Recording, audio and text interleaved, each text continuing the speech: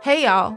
I'm Erin Haynes, the host of The Amendment, a brand new weekly podcast on gender, politics, and power, brought to you by the 19th News and Wonder Media Network. You've probably heard the news that this election year, our democracy is at stake. On The Amendment, I'm breaking down what that actually means, specifically for the marginalized folks who depend on our democracy the most. This is a show that dives past the headlines and gets clear on the unfinished work of our democracy. Listen to The Amendment now, wherever you get your podcasts.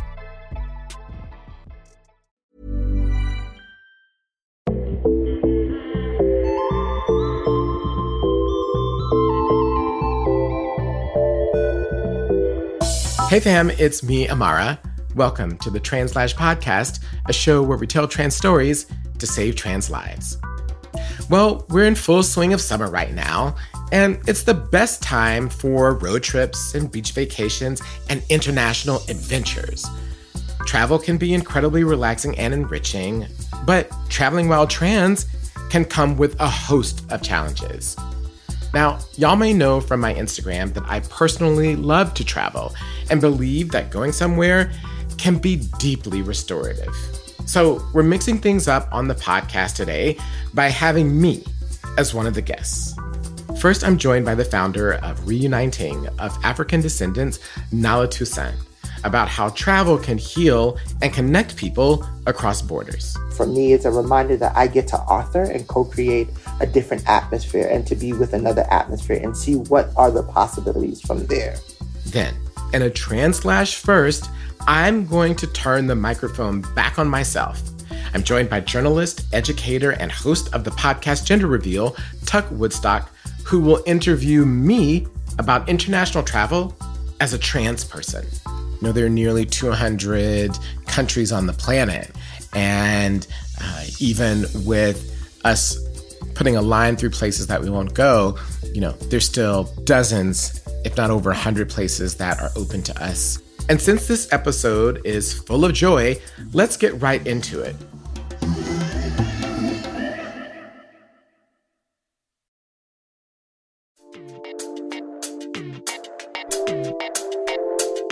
I'm so glad to be joined by Afro-Caribbean model, activist, and healer, Nala Toussaint. Nala is a visionary creator of spaces and access to resources for trans women, especially those who are Black and immigrants of color. She is the founder and executive director of Reuniting of African Descendants, or ROAD. It's a trans-led grassroots initiative invested in equity, collective growth, and healing for LGBTQ+ people of African descent. Nala has passionately led ROAD in its work to provide mutual aid, leadership development, and more for Black, trans, and queer people beyond our borders. Nala has also served as the co-chair for the Young Women Advisory Council in New York City, and is also an advisor to the White House on HIV strategy. She is also a minister in training at Rivers of Living Water, New York, United Church of Christ. Nala, thank you so much for joining me today. Thank you so much for having me. It's good to be here. So I wanted to talk to you because one of the things that you do, a part of ROAD, one of the essential things is to connect people who are part of the African diaspora to each other through travel and contact. You've led trips to East Africa, for example, where you've worked with organizations there. And so I'm wondering if you can just talk about for you why you believe that travel is essential for trans people, so much so that you've made it a core part of your work. Thank you so much for asking a profound question that way. Travel for me has been essential when we think about homes and bodies, particularly Black bodies.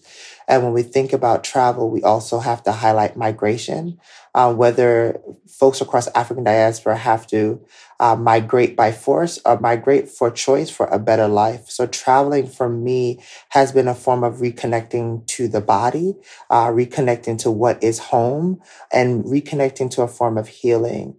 And the focus for me really became clear on making sure that trans and queer folks across the African diaspora are able to travel because so much of our identity is rooted in finding home within ourselves, reclaiming our identities, but also finding healing with connecting with one another and strategizing what can we do with each other and ultimately with our entire communities that are connected with us to make this world a better place. What for you about travel is essential on an individual level? Like, what does it give us individually? What does it give you individually? Beyond what you said about home and reconnecting us to the idea of home and all of the rest of it. On an individual basis, what do you think travel does? When I think about travel, I think about my childhood just kind of flashed in front of my eyes, if I'm being honest, was that travel was a way for me to escape from a lot of abuse that I was experiencing. Travel was a way for me to have a different experience, a different moment, a moment in time where I got to create a different atmosphere from the one that I was in. When you asked that question, I quickly thought about when I was in marching band and in my high school. And any time that there was a homecoming starting in fall from, August to September, we would get on the bus and we'll go to like Delaware State or Morgan State University.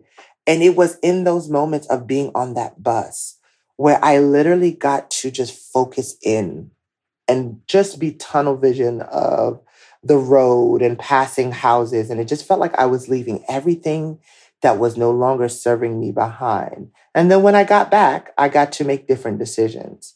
And so traveling on a personal note for me is a reminder that I get to author and co-create a different atmosphere and to be with another atmosphere and see what are the possibilities from there. It's really interesting because for you, you said that travel was an escape from abuse, immediately creating a positive association with travel in your mind. Where did you travel to that allowed you to escape the abuse? Where were you leaving to on these trips? Yeah, where were I leaving to? The first thing that comes to my mind is I think about leaving from. I was leaving from places that did not understand who I was or my identity or didn't have the language. And the two, hoping that the destination would be a discovery of self-identity, a discovery in language, a discovery of my identity. And so some of those places where I found myself were my trip to South Africa, or when it was the first time I had been in Africa and it was for a wedding. And in 2017, I landed in Botswana, Gaborone, and it was something about being there allowed me to connect with home. I didn't feel like the minority, but also I felt like I wanted to discover more of like, who are the people connecting me? Where are the trans folks? Where are the queer folks? And so it led me on to more discovery. So the two is to simply just be on a discovery of finding self, finding healing, co-creating and being, and just the permission of exploration that oftentimes it does not feel like when living in New York City with the heightened climate of injustice, that exploration, that permission is given so freely as a Black trans woman. It sounds like it was in the summers when you were growing up. What country were you going to? Oh, so when I was growing up, the only place that I visit was for Jamaica for a funeral. It wasn't until, that was my first, I would believe I was in 7th grade. Was it 7th grade? Yes, I remember the call. Like, yes, I was in 7th grade sitting in my class and it was lunchtime and my teacher got the call. And I didn't go to lunch because I was bullied so much. So even in that time, I had to isolate from folks because I was tired of the bully. I was tired of, the being pointed at or just really just physical stuff that I would experience just for being feminine. I didn't want to go through that at lunch. It was really impacting my focus, my ability to eat. And so I just would ask teachers if I could sit in their classroom. Just be, and I would just write. And I got the call that we had to go to Jamaica, and then we ended up going. And that was the first time that I understood what home was for my mom, a home where it was her healing, but a home that was also her pain points. and a home where she had to leave for the sake of financial stability because our grandmother had to do that. She was a teen when she came to the US. And was that the place where you first associated positivity with travel, or it was this trip to South Africa that you told us about? The trip to South Africa came in 2017, a little bit after, I think about 7 years into my becoming. And so the trip to South Africa was a positive reassurance because I was affirmed in my identity. The trip to Jamaica was one of excitement for me as a kid who still was finding language for my identity, but it was a place where I got to be with my family and learn about the culture. So I looked at it as a positive being because I got to see my moms and my aunts and the way that they lived. I got to understand because of their roots, the food that they identified, the spices, looking at the cocoa bean tree and seeing, oh, wow, that's how where chocolate is coming from. Like I got to learn, I got to play on my great grandparents' graves that was in countryside, and I know that sounds weird. Like you played in the grave because our graves were in our backyard of the house, So it's just me and my cousin just playing and just being with the ancestors in the space. Now, when I look at it, it's like, wow, what a beautiful image. I can remember my baby cousin at the time. She was just on the grave, just dancing and singing. To this day, it's one of the things that I talk about. South Africa wasn't a pain point, I will say. It was more of a questioning. Where are the trans folks? Where are the queer folks? How could I find them?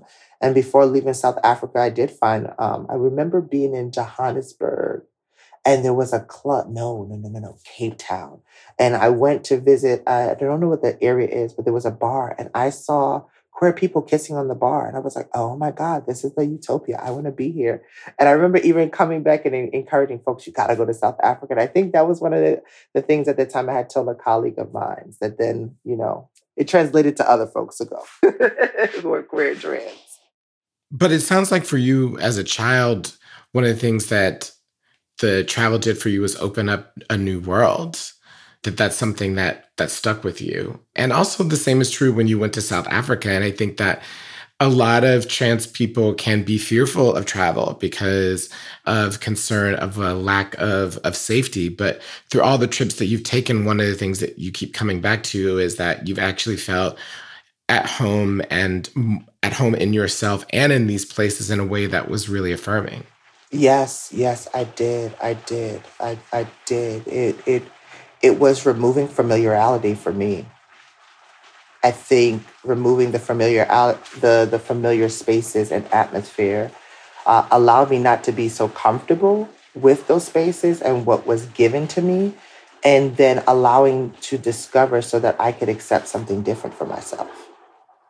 When you make these trips with Road and you travel with Black trans people from the States of various backgrounds, including people of immigrant backgrounds like yourself, and you go to places like East Africa where you are connecting with people who are trans there, I'm wondering for you what you've been able to learn about what that contact and experience is like for them. So we have a sense of why it's important for us, but why do you think it's important for them to also engage and see people who are outside of their normal day-to-day experiences, but who also share a lot of things in common?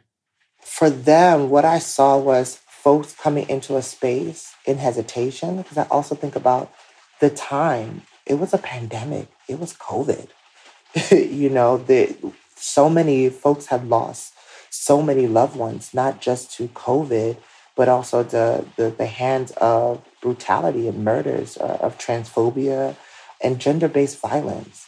So when we were able to connect with each other, what I saw was nervousness, fear that quickly shifted to, wow, I see you. It was a level of intimacy. Into me, I see you. And we got to see each other. We got to have honest conversations with each other because we were there for 2 weeks. And we also got to learn a lot of their history and some of their tribes. And for them, they also got to have access to books that were banned. A lot of the things that Road wanted to make sure that we brought was what did access looks like and what does discovery look like and how we find. And I knew for myself, I didn't know myself or my identity because I didn't have media or podcasts like this or like, TV shows or books that really allowed me to find myself in a way that will heal and have me in that journey. So for us, we were able to take the level of access that we had in books and media and we presented it. I particularly think of one of my now bonus sons that I have gained on this journey who came into the space with his head held down as a trans masculine person. He had been through so much. And I kid you not, at the end of the conference, one of the things that the first cohort left said, did you notice how he left with his head higher than when he came in? Yeah, I think that one of the things about travel is that it transforms both the people who make the trip and the people who you meet while you're on the trip, and I think that that's a thing that people don't often think about are what are the experiences that we can have that through making these trips uplift everybody who we encounter on the journey as well as ourselves, right? I think that the reason why I say that is that I think that a lot of people have this commodification idea of travel that may bother them, where it's like they go to a place to consume something and the people are serving them, right? And that can be a turnoff, and they'll be like, oh, I don't want to go do that. And that's not the experience that I want to have. But what you're describing is that there is a way to move about the world and in other countries that actually is deeply meaningful for everybody and is not transactional. No, yeah, exactly. Exactly. It's really setting an intentional space and an atmosphere and communicating the intention of what you're trying to create. And so for me, I'm often leading in, how do I get to co-create this experience? This is not just consuming, but what am I offering? What am I offering into the space? What am I leaving? With the work that you're describing with Road, I'm wondering what are the plans for your next trip as a part of the organization? Yes, the plans as a next trip, my goal has often been making sure that there's a balance within a year where folks are going to at least, there's 4 destinations. So my hope is that we would be able to go to Senegal, to Ghana, to really expand, and even Nigeria. And I say that because our constituents for Road have grown. Many folks have reached out to want to have that experience, much of what they have been able to see in the East region of Africa, particularly looking at Kenya, not just traveling to Kenya, but also who we were able to connect with in Kenya. We have folks from Tanzania, we have folks from Uganda. And so being able to be invited to Nigeria, there's a wonderful leader by the name of Oduni. And she's doing great work for the trans folks in Nigeria. And so she reached out and saying, hey, I want the same experience. And, I have 11 trans folks that I'm serving. And so what I'm seeing is that there's a need and a want to connect. There's a need and a want to build. Even in my experience going to Jamaica with Black Trans Travel Fund and us, supporting with the first trans pageant in Jamaica of last year and the first ball in Jamaica.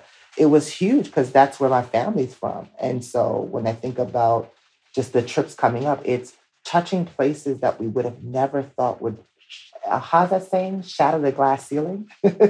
But being mindful where the glass fall. And I've seen that other side as well. So that's the hope for Road, is that we're going to Nigeria, Ghana, Senegal, and also revisiting Kenya, and now also focus in the Caribbean.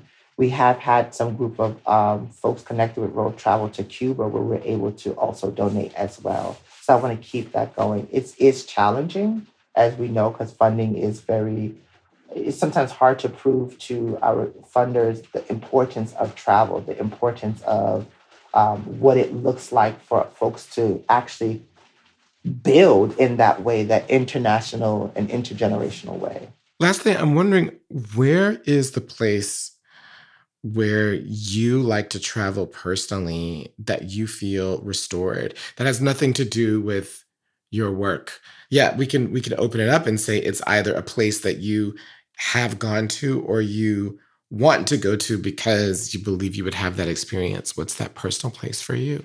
Oh, thank you for asking. I talk with my partner about this, and the place that I always said, like, if I wanted to settle down and marry or be married and all that other stuff, well, believe it or not, is somewhere either three places now. It's either somewhere in the Caribbean island or Hawaii. Hawaii has been the place that we're able to spend 3 months for myself. And it was in that moment, it almost was like I had a deeper relationship with the God of my understanding, because I got to just be. It's a trip that I will never forget, because it was also during the pandemic, and it was just like the ability to be there. I had such a level of peace, a level of being with water. I'm a water sign, so just being on shallow beaches like Sugar Beach and Kihei, Cape Town, because I think about Tabletop Mountain. Yeah, those, and then the Caribbean. I love being in an island where there's fresh foods and water. So just anywhere where the water and the sun is and sand. It's my happy place. I will be interested to see where you end up, because Cape Town is beautiful, but her water is cold, honey. It is not. Yes, she is. Yes, she is very cold. It's very cold. She is very cold. So, well, thank you so much for coming on and for giving us an expansive vision and conversation about why travel is important for us and for other people, and what it can do and what it can give us. We're so appreciative of this conversation. Thank you. Thank you for having me. That was model, activist, and healer Nala Toussaint.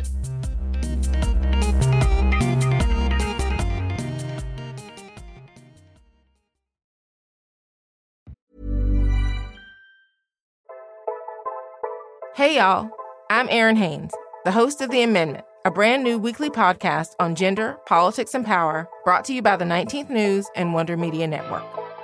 You've probably heard the news that this election year, our democracy is at stake.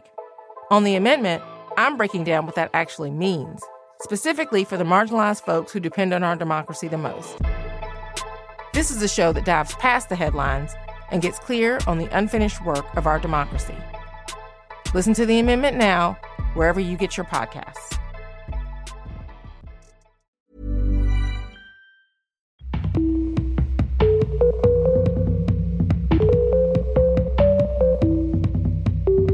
Now we're going to have a trans lash first. I'm going to be interviewed by a guest host. It's like, I feel like there should be a drum roll or something. And the reason why is because I want to share some things that I've learned about traveling myself as a trans person during my trips to more than 20 countries. We were searching around for a trans person to talk about travel, and then everyone here at Translash all pointed the finger at me. So here we go. To guest host this interview, I am joined by journalist, educator, and host of the podcast Gender Reveal, Tuck Woodstock. Tuck, thank you so much for joining me. Thank you so much for joining me here on your podcast. I know. Tables are turned. It feels so odd, but I'm thrilled. I mean, we've been in conversation so much recently on KPFA and on Brian Lehrer, so this just seemed natural, meant to be, destined. Absolutely. No, I'm so happy to be here asking you about your travels, as you said, as someone who has been to more than 20 countries. And I was curious if international travel was something that you were able to access a lot growing up, or if this is something you started doing later in life. My first international trip was at 16. That was my very first one. And then I don't think I went abroad again until I was 20 or 21. So I did do it early on. And then I really liked international travel. And so when I went to grad school, I actually went to grad school in London, from which I did many a travel as well. So I did it once young, but then didn't really do it again until my 20s. And then it was just kind of off to the races. Yeah, totally. Did the way that you approach planning this travel and travel itself change at all, like throughout your transition? Oh my God, yeah. I mean, I never used to think about where I was going to go, especially when I was like in my gender nonconforming phase of travel, where I really stuck out so much more I really thought about where I was going to go. And even now I think about it. There are just some certain places that are off the list for me where I'm not planning on stepping foot in those countries. But truth be told, I am more and more reticent about where I travel domestically in the United States as well. So that's also a reality. And so I think just with all of it, it's just about being smart and intentional about where we're going. I mean, the good news is that, there are nearly 200 countries on the planet. And even with us putting a line through places that we won't go, there's still dozens, if not over 100 places that are open to us that I think are a positive traveling experience. Totally. How do you assess whether something feels safe and comfortable? Do you talk to trans people that live there, or how do you do that kind of risk assessment and research? I think I look at what are the laws that have passed or on the books. That's kind of an easy Google search. It doesn't take that much work.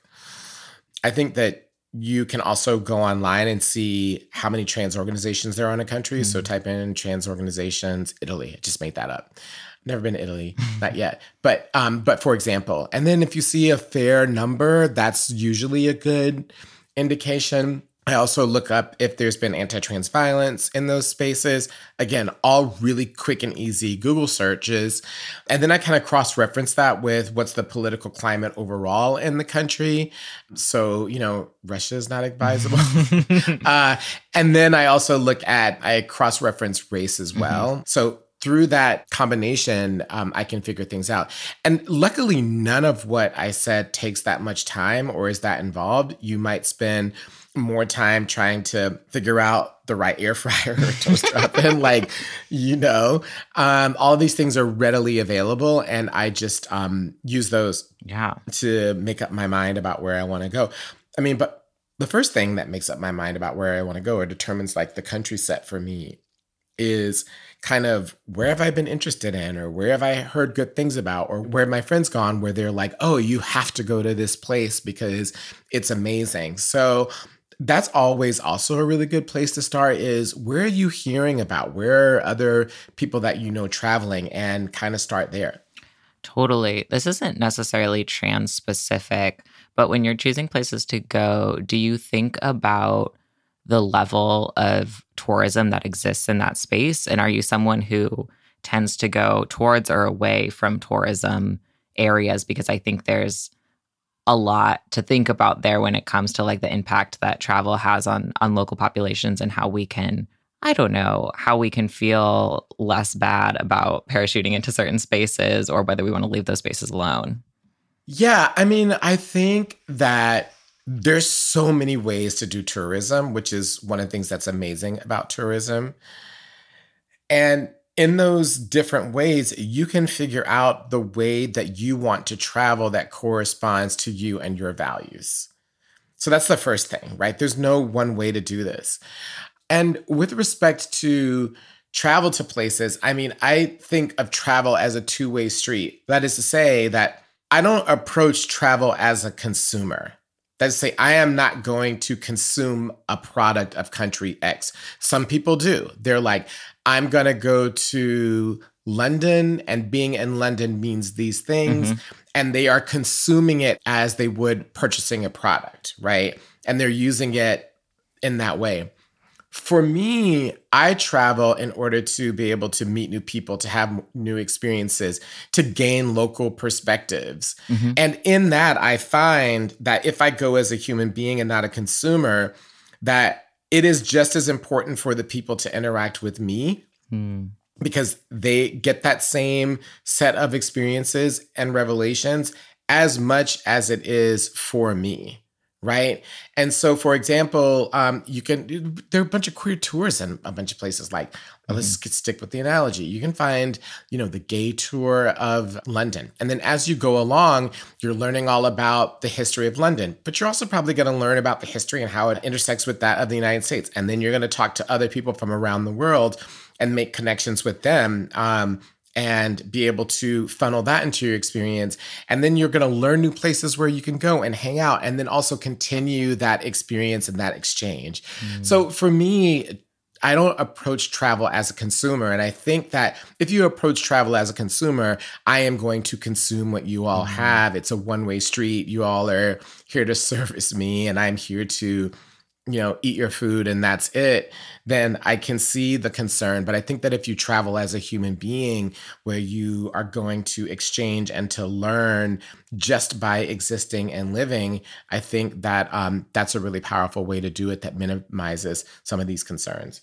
Yeah, I love that framing. I'm sure you have so many stories, but does anything spring to mind if I ask like a particular time where you've met someone unexpected or had an interaction that led you to a place that you didn't expect and didn't even know about when you got there because of these connections that you're making?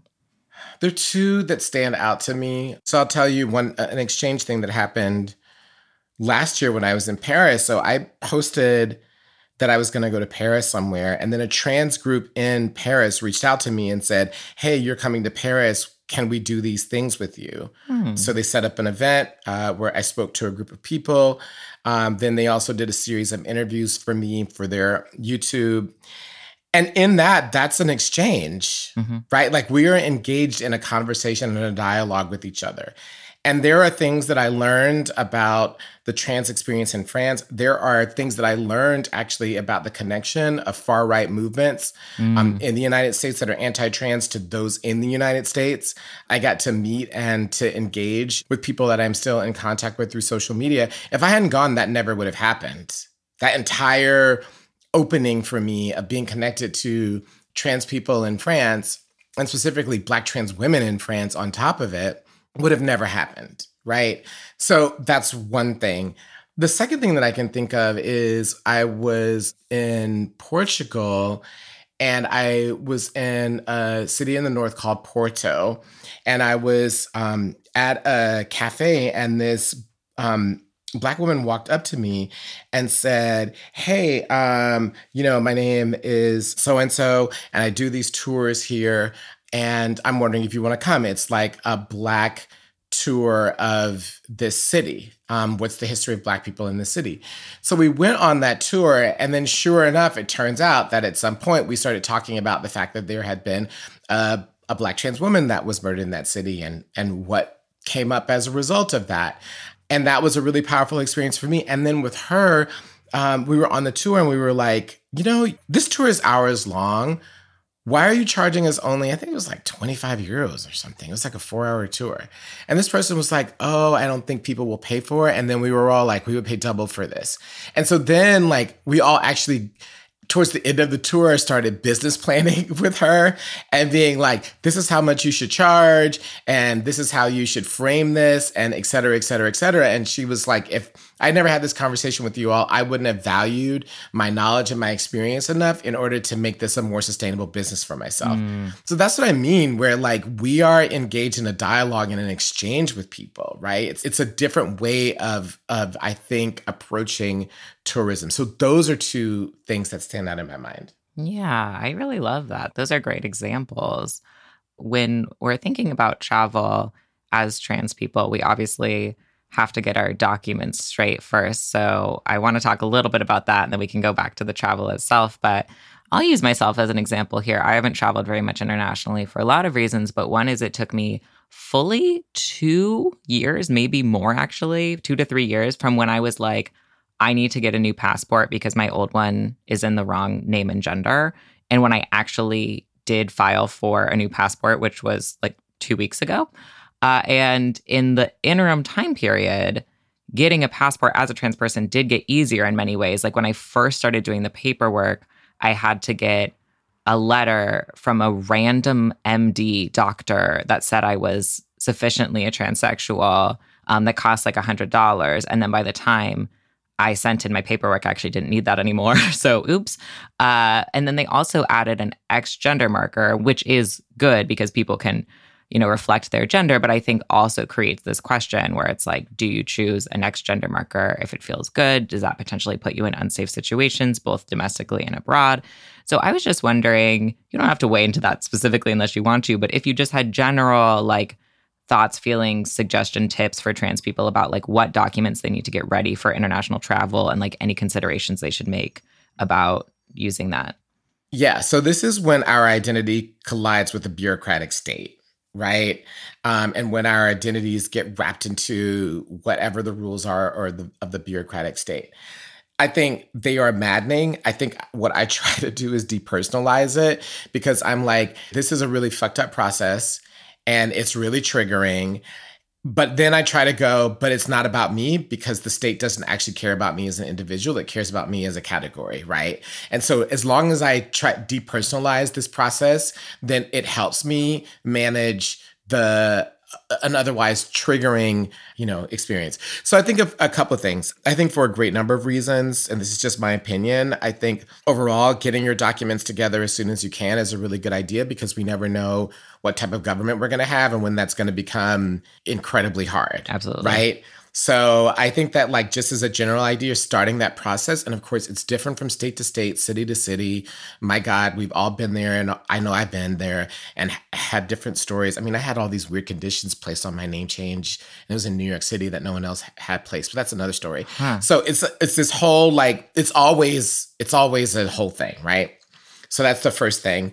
So I think that yes, you need to make sure that how you identify and what your name is and what your picture is matches what you are currently presenting as, right?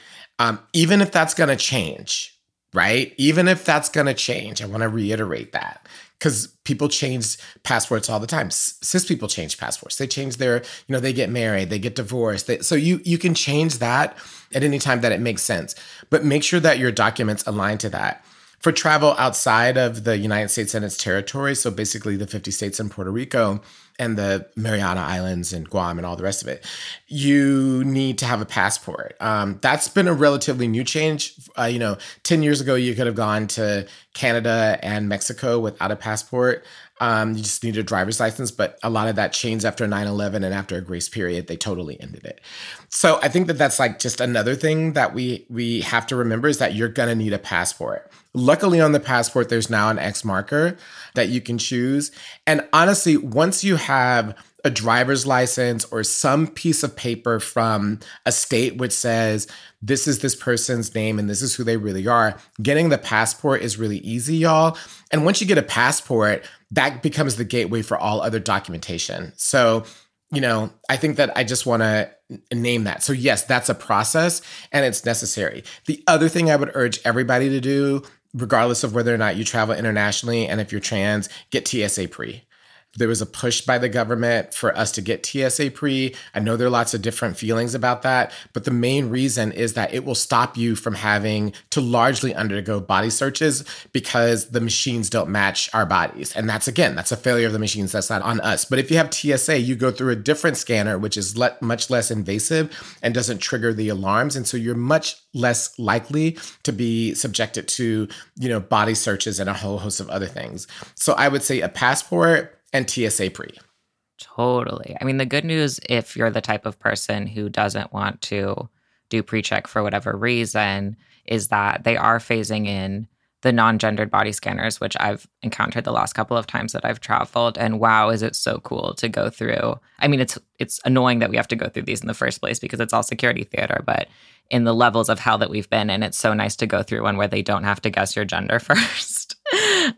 So hopefully we'll be seeing more of that in the future, unless we can just abolish TSA altogether. But, harm reduction. But yeah, pre-check also great harm reduction if you can spend the, $78, which if you're traveling, seems feasible. And then the passport, I think you're making a really good point that in many states, it's going to be easier to change your gender marker on your passport than it is in that state because it's self-attestation now. You don't need that doctor's note. So that's a great point too. And then the state will have to start to change because the federal documentation is the standard. So they will have to, the states often in these cases now will just change it to whatever the federal ID is. And of course you can use the passport to rent an apartment or get utilities. You don't have to use your state documentation because you have this federal ID. So I think that it's just a good thing to have overall. And again, we never know what governments we're going to have. And so I just think that it's always a good idea. Right. And the last thing I will say about passports is don't be like me and wait 2 years because it does take several months to get them in many cases. And also if your passport is expiring, I believe that you can't travel on a passport for like a certain amount of time before it expires, 6 months before it expires. So yeah, get that updated. But speaking of how the US can be bad to travel in the last, like, say, I don't know, 7 years, we've heard a lot of people talk about maybe fleeing the United States due to the politics of it all. And you know, in the last couple of years specifically, I've seen even more trans people talking about this, about fleeing the United States. But at the same time, there are, of course, many people, including trans people, trying to flee into the United States. So it's all relative. And I was just wondering, like, as someone who has gone to many different countries, what you make of this positionality of the U.S. as some place to flee from or flee to for trans people. You know, I heard this quote once, and I can't remember who said it. I need to look it up at some point. But safety is temporary, right? That this concept that we have of a place where we can go where it'll always be, you know, unreservedly safe is not necessarily reflected in the history of human beings or of our lives, right? So I think that that's just one thing. And so I think that the question is, what is safe for you for now and for the foreseeable future? Like, that's the standard, right? And of course, what safety is for you depends on what danger is for you, right? Mm-hmm. What is danger or dangerous? And that then is the criteria for what's safe, right? And everybody has different versions of what that is.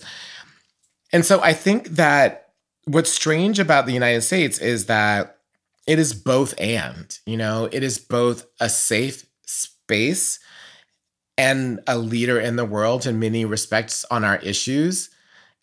But it is also a leader in oppressing us, specifically in about half the country through these specific laws. And so it's both and. And so I think that we have to just recognize that. And we can even see that in migration patterns where there's been like a huge movement of trans people towards, you know, Illinois and New York and Washington, like all of these places, given kind of where we are. So I think it is both and, you know, and there are people who are trans in certain states who, for the foreseeable future, it is safe for them. And so they feel safe. There are others who say, no, it's not. And I think that I judge that everywhere. Like, where I feel safe is not necessarily going to be where other people feel safe, right? It is literally where I feel safe. And I can't project my idea of what's safe or not onto others. I have to figure it out for myself. Yeah, totally. Are there places that you've traveled internationally or domestically where you got there and you were like, actually, I don't feel safe here? And if for whatever reason, and if so, like, do you have strategies for when you start to feel like you're in over your head on a trip where you can help feel more safe and stabilized? So I have no problem leaving.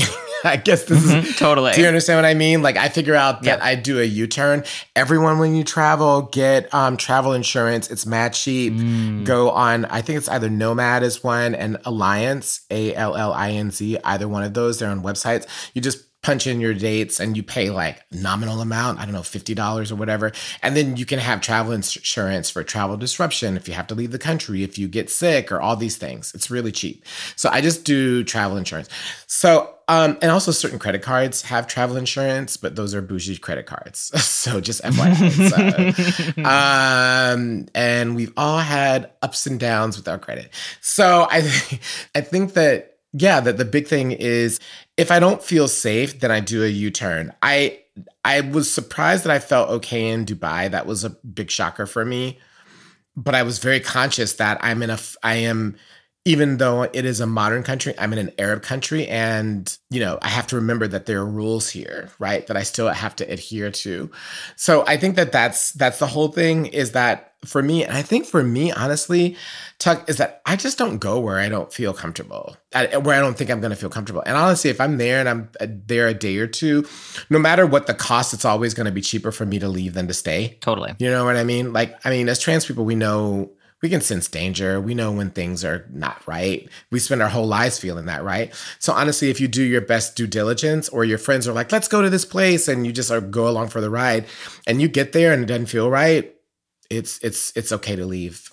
Yeah, I love that. advice that should be on stickers in general. It reminds me almost of that like the share zone meme. That's like you can always quit, you can always walk out, that kind of thing.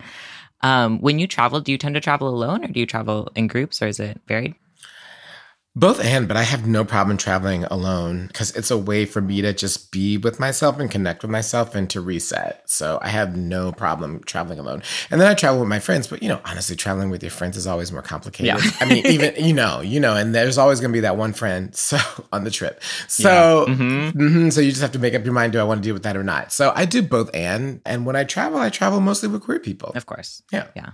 I shouldn't say of course, but of course, Yeah. Yeah. Well, queer and trans people famously, on average, have less money than straight cis people. Do you have tips for making international travel more affordable or recommendations of places that are relatively financially accessible? I was going to say the best way to have an inexpensive trip is to pick an inexpensive place. And luckily, there are so many of those. Like, Portugal is really affordable. Greece is really affordable. South Africa is really affordable. There are just lots of places. Brazil is really affordable. Mexico's brilliant. Mexico is extremely affordable. A lot of countries, like Peru as well. Like there are lots of places that are affordable. Even in Western Europe, those two countries that I just mentioned stand out to me in particular. And then the other trick that I have to keep trips less expensive to places that are more expensive is I just do them for shorter times. Mm. Mm-hmm. So if you're on the East Coast, yay, I'd say anywhere like, I don't know, Ohio and East, it's relatively easy to get to Europe. It's not that far. For me in New York, it's as far to go to Paris as it is to go to San Francisco, to be perfectly honest. It's the exact same amount of time. So what I'll do is instead of like 2-week trips to Paris, that's going to break the bank, do a 5-day trip and do it over a weekend. Right. Do you know what I mean? And you'll still have a great time and it'll be amazing. So if you're going to go to an expensive place, go there for less time than you would want to, and or choose a less expensive place outright. And there are tons of those, y'all. Airline fares are really expensive, but in a lot of places, when you get there, it's incredibly inexpensive. Right now, the dollar is very, very, very, very strong, which makes a lot of trips accessible. Do you have spots in mind for where you want to travel to next? Well, every time I go on YouTube, I keep seeing these like high-end videos for the Maldives. And so I think they have these like single hotel cabins that look like they're in the middle of nowhere, and it's like all blue and perfect. So that's an interesting place for me. Egypt, I mean, that would be incredible, I think. An Egyptian trip would be incredible. I've never been to Morocco. There are tons of places. I really want to go to Southeast Asia. So Vietnam, Cambodia, and Laos. Yeah, those are some of the places. I really want to go to Mozambique. It's the size of California, but with like 5 million people. So there's tons of ecotourism that you can do there. In remote places with guides, of course, or, staying at lodges or whatever. You could get there from South Africa, so you can go to Johannesburg or Cape Town. Cape Town's amazing, y'all, and really not expensive. Iceland, because I want to see all of the fjords and glaciers for the next couple of years that they exist. And in addition to that, it's extremely queer friendly. I think the prime minister is queer. So that's another place that I think about as well. Yeah, I've heard really great things about Iceland, just how beautiful it is and how great it is to travel there. So I'm sure that's true of everywhere, but I just feel like Iceland's one of those places where all of a sudden a bunch of flights started doing layovers in Iceland. So everyone's like, let me go. And then, yeah, everyone loves it. 4 hours from New York City, 4-hour trip. Wow. Yep. It's just 4 hours on the plane. That is closer than the West Coast, where I am flying to more often. I should start flying the other direction. London, too. London is wild. Like, the queer scene in London is just wild, y'all. So, have you ever traveled anywhere and been like, wow, I can see myself moving here? Whether or not that's, like, actually possible in your life. Have you ever, like, had that feeling when you were somewhere? Oh, tons. Oh, a bunch of places. I mean, that's a really long list. Like, it's a long list. Like, I was like, South Africa, I thought that. I thought that in well, I did do it in London, but London is up there. Paris is up there. Brazil, I thought that.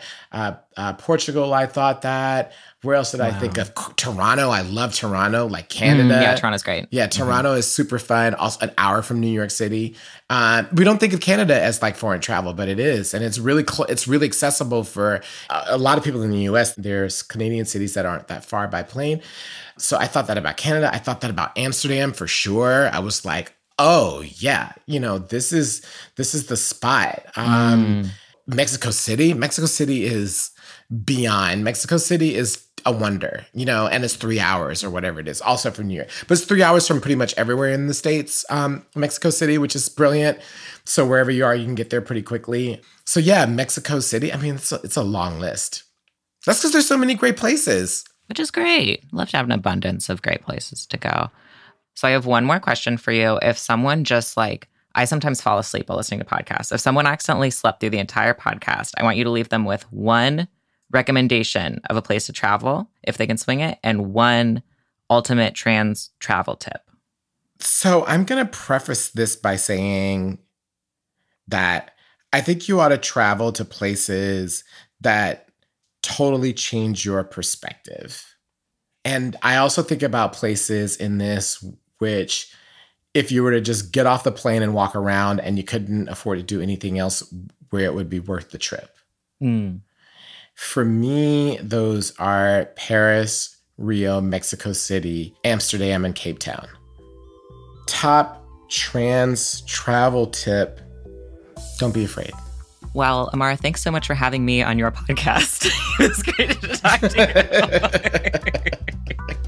you. Well, thanks for allowing me to serve as a guest on my podcast. I really appreciate it. I'm sure people will love it. I'm too scared to let someone interview me on my podcast, so you're very brave. Thank you. Thank you. You never know what people are going to do with the microphone. Totally. Thank you so much. Really appreciate it. Thank you for joining me on the Translash podcast. Now listen all the way through to the end of this show for something extra. If you like what you heard, please go to Apple Podcasts to rate and review us. That's because the trolls are out to get us and dragging down our ratings. You can listen to Translash wherever you get your podcast. Check us out on the web at translash.org to sign up for our weekly newsletter. Follow us on Twitter and Instagram at Translash Media, like us on Facebook, and tell your friends. The Translash podcast is produced by Translash Media. The Translash team includes Oliver Ash Klein and Aubrey Calloway. Xander Adams is a contributing producer to the show and our sound engineer. Digital strategy is handled by Daniela Capistrano. The music you heard was composed by Ben Draghi and also courtesy of ZZK Records. The Translash podcast is made possible by the support of foundations and listeners like you.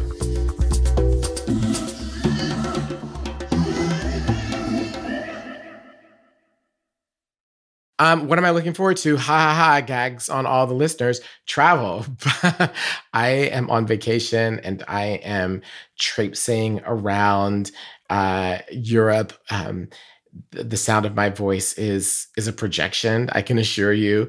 So the thing that I'm looking forward to is that I will continue to be on vacation to try to restore and center myself during a very hectic and stormy year and time for all of us and everybody. So I wish all of y'all the exact same, however amount of time you're taking, if it's an afternoon or if it's a weekend or if it's 3 days or 5 days. I hope that you get rest and restored, because the world is crazy, but we have to try to stay centered in ourselves even as things get crazy. And it's going to get even tougher. And so the ways that we can do that are by unplugging and reconnecting ourselves. So if it's going for a walk or a hike, I've said all this before, but I'm saying it again because I know everybody out there has problems with rest. Do whatever you need to do to reground yourself and to remind yourself that you are a human being in the middle of this maelstrom. And I'm also looking forward to all of our rebroadcast episodes that are coming up in August, because we're going to be taking a hiatus. So that's also what I'm looking forward to. Rest for everyone at Translash and y'all, a chance to catch up on these amazing episodes. Be good to yourselves.